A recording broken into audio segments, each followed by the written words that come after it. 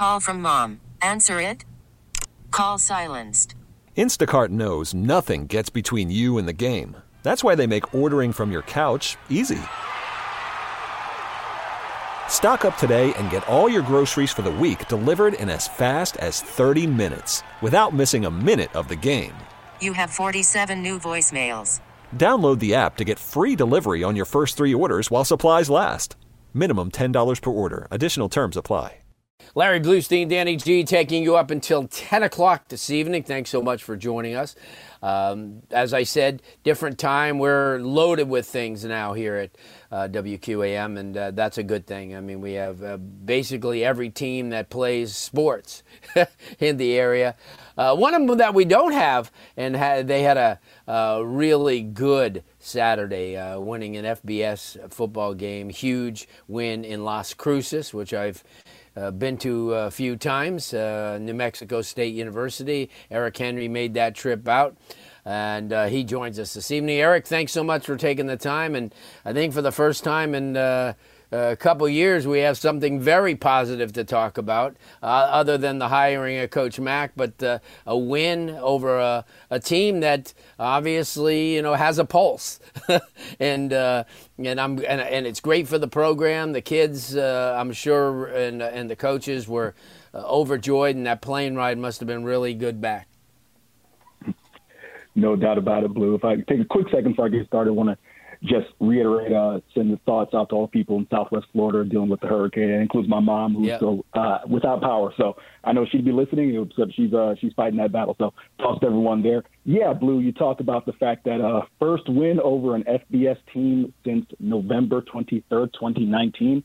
That, of course, was the game over Miami at Marlins Park. Oh, the last road win, or the first road win since November 17th of 2018.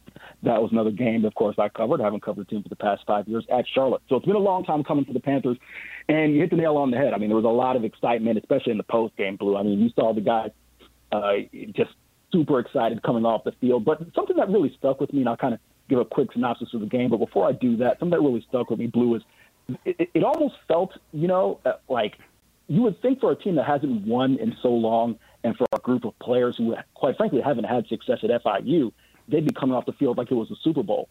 They were excited, but also they clearly felt like they should have won that game. And I think that's what caught my eye the most, being down on the field as the final seconds ticked off, kind of led by a couple South Florida guys. Got Flex Joseph from Miami Central, who had a 60-yard TD reception, also led the team in rushing with 80 yards.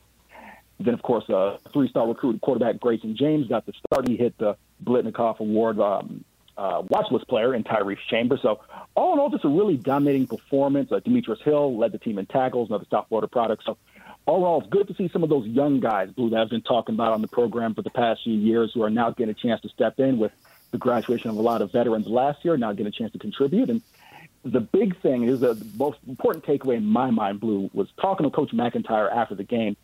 He said this, and I could hear him say it to his team in the locker room. He also said it to me post-game, was he told the team, thank you for believing in them, and thank you for believing in each other. And I think, Blue, you would note this, that it's very important. You can go there and tell all the rah-rah stuff in the world and talk about, hey, we're changing this, we're changing that. But then when you get blown out 73-0 like they did the week before, it's very easy to start, saying, all right, I don't believe in what this guy is saying. He's not the guy who recruited me, this, that, and the other, and start pointing fingers, this, that, and the other. But they didn't. And I think that was a massive takeaway in my mind, and Mike McIntyre noted that post-game, and we'll see how they can build on that heading into UConn. Eric, this is really a marathon. This isn't a sprint. I mean, we've tried the sprints before, and they last for a couple of weeks. And this is something that I'm sure Coach Mack and his coaching staff and the players understand. I know losing's always tough, and the Miami Hurricanes are going through that too. But you have to understand that there's an objective to it. You just can't have somebody come in and just wave a magic wand when, you were void of talent before, you didn't have a lot of depth, the philosophies were a lot different. I know it's really tough, and I know you have a tough task of, having the fans, hey, we need this, and how come we don't have that? Sure. But you have to take a step back, and you have to understand that this is really starting anew again. I mean, and so it's going to take time. I think it's going to be faster now than it was before, because I think there's a lot of people believe, in this coaching staff. They've been out a lot. I spent, I guess, 2 weeks ago, or this last week, I had one of the coaches at one of the games that I was at, and then Drew Davis was with me on the sideline for mostly the whole game a couple of weeks ago, and we, talked about how the program changed, and now he's over at St. Thomas, and it's one of those things that to see Coach Yost and to see Coach McIntyre out of games, and to see that coaching staff all around, it's so vital to these kids to have that identity. And I told you, I think I shared with you the last time when they both went to see Miami Central play. And obviously they have a big investment in Keon Jenkins, a quarterback who will probably be their quarterback for the future. So a lot of things have changed, and people don't understand how important it is. This recruiting process is just not cut and dry. You have to show these kids love around the clock because everybody else is. Talk about that, because I think that's really important. That's something that you see that a lot of fans don't see. Yeah, Blue, it's kind of two-pronged approach here into your question. Absolutely. I've noticed it. I've heard it from fans and, the people who come out to games, the hardcore FIU fans who it's almost hard to remember that this was a team that won 8 games in 2018 and 2017 and won 9 games in 2018, and went to a bowl game in 2019. I'm getting my numbers mixed up there. But the point of that is they qualified for 3 straight bowl games, right? So I think some of the fans are looking at it and saying, hey, not too long ago, we qualified for 3 straight bowl games.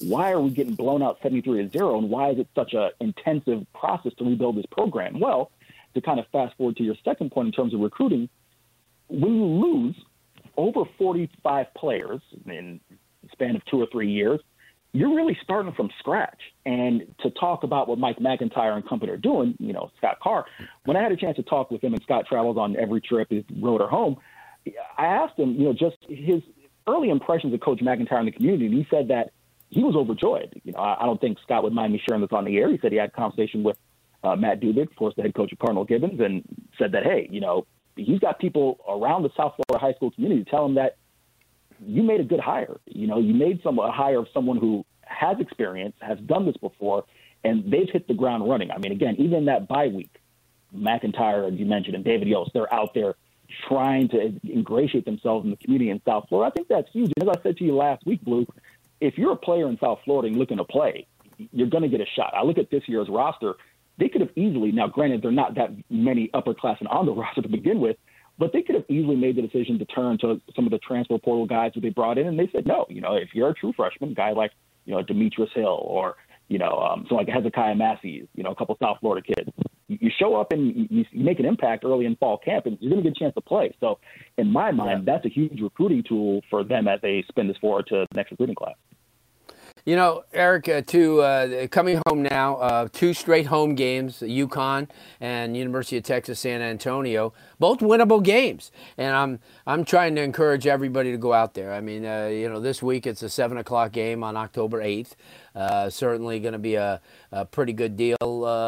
Now they're going to want to follow everything that you do. Now that you're picking up more fans than ever now, give everybody an opportunity to follow you on social media as well as the website and everything that you write.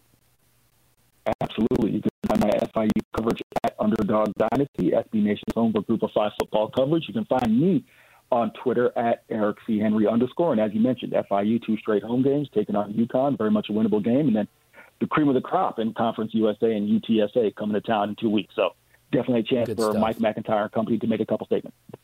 Thanks so much, Eric. We'll talk to you soon, and hopefully that we can keep this thing going. It's a whole lot better talking to you when there's some W's in that column. Sure, right about that, Blue. Anytime, brother. Good stuff. Eric Henry, who brings it strong all the time. We talk FIU football throughout the year with him. He's on a couple of podcasts, and you could follow him as well. You could spend the weekend doing the same old whatever, or you could conquer the weekend in the all-new Hyundai Santa Fe.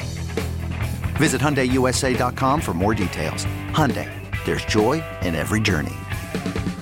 This episode is brought to you by Progressive Insurance. Whether you love true crime or comedy, celebrity interviews or news, you call the shots on what's in your podcast queue. And guess what? Now you can call them on your auto insurance too with the Name Your Price tool from Progressive. It works just the way it sounds. You tell Progressive how much you want to pay for car insurance, and they'll show you coverage options that fit your budget. Get your quote today at Progressive.com to join the over 28 million drivers who trust Progressive. Progressive Casualty Insurance Company and Affiliates. Price and coverage match limited by state law. T-Mobile has invested billions to light up America's largest 5G network, from big cities to small towns, including right here in yours. And great coverage is just the beginning. Right now, families and small businesses can save up to 20% versus AT&T and Verizon when they switch. Visit your local T-Mobile store today.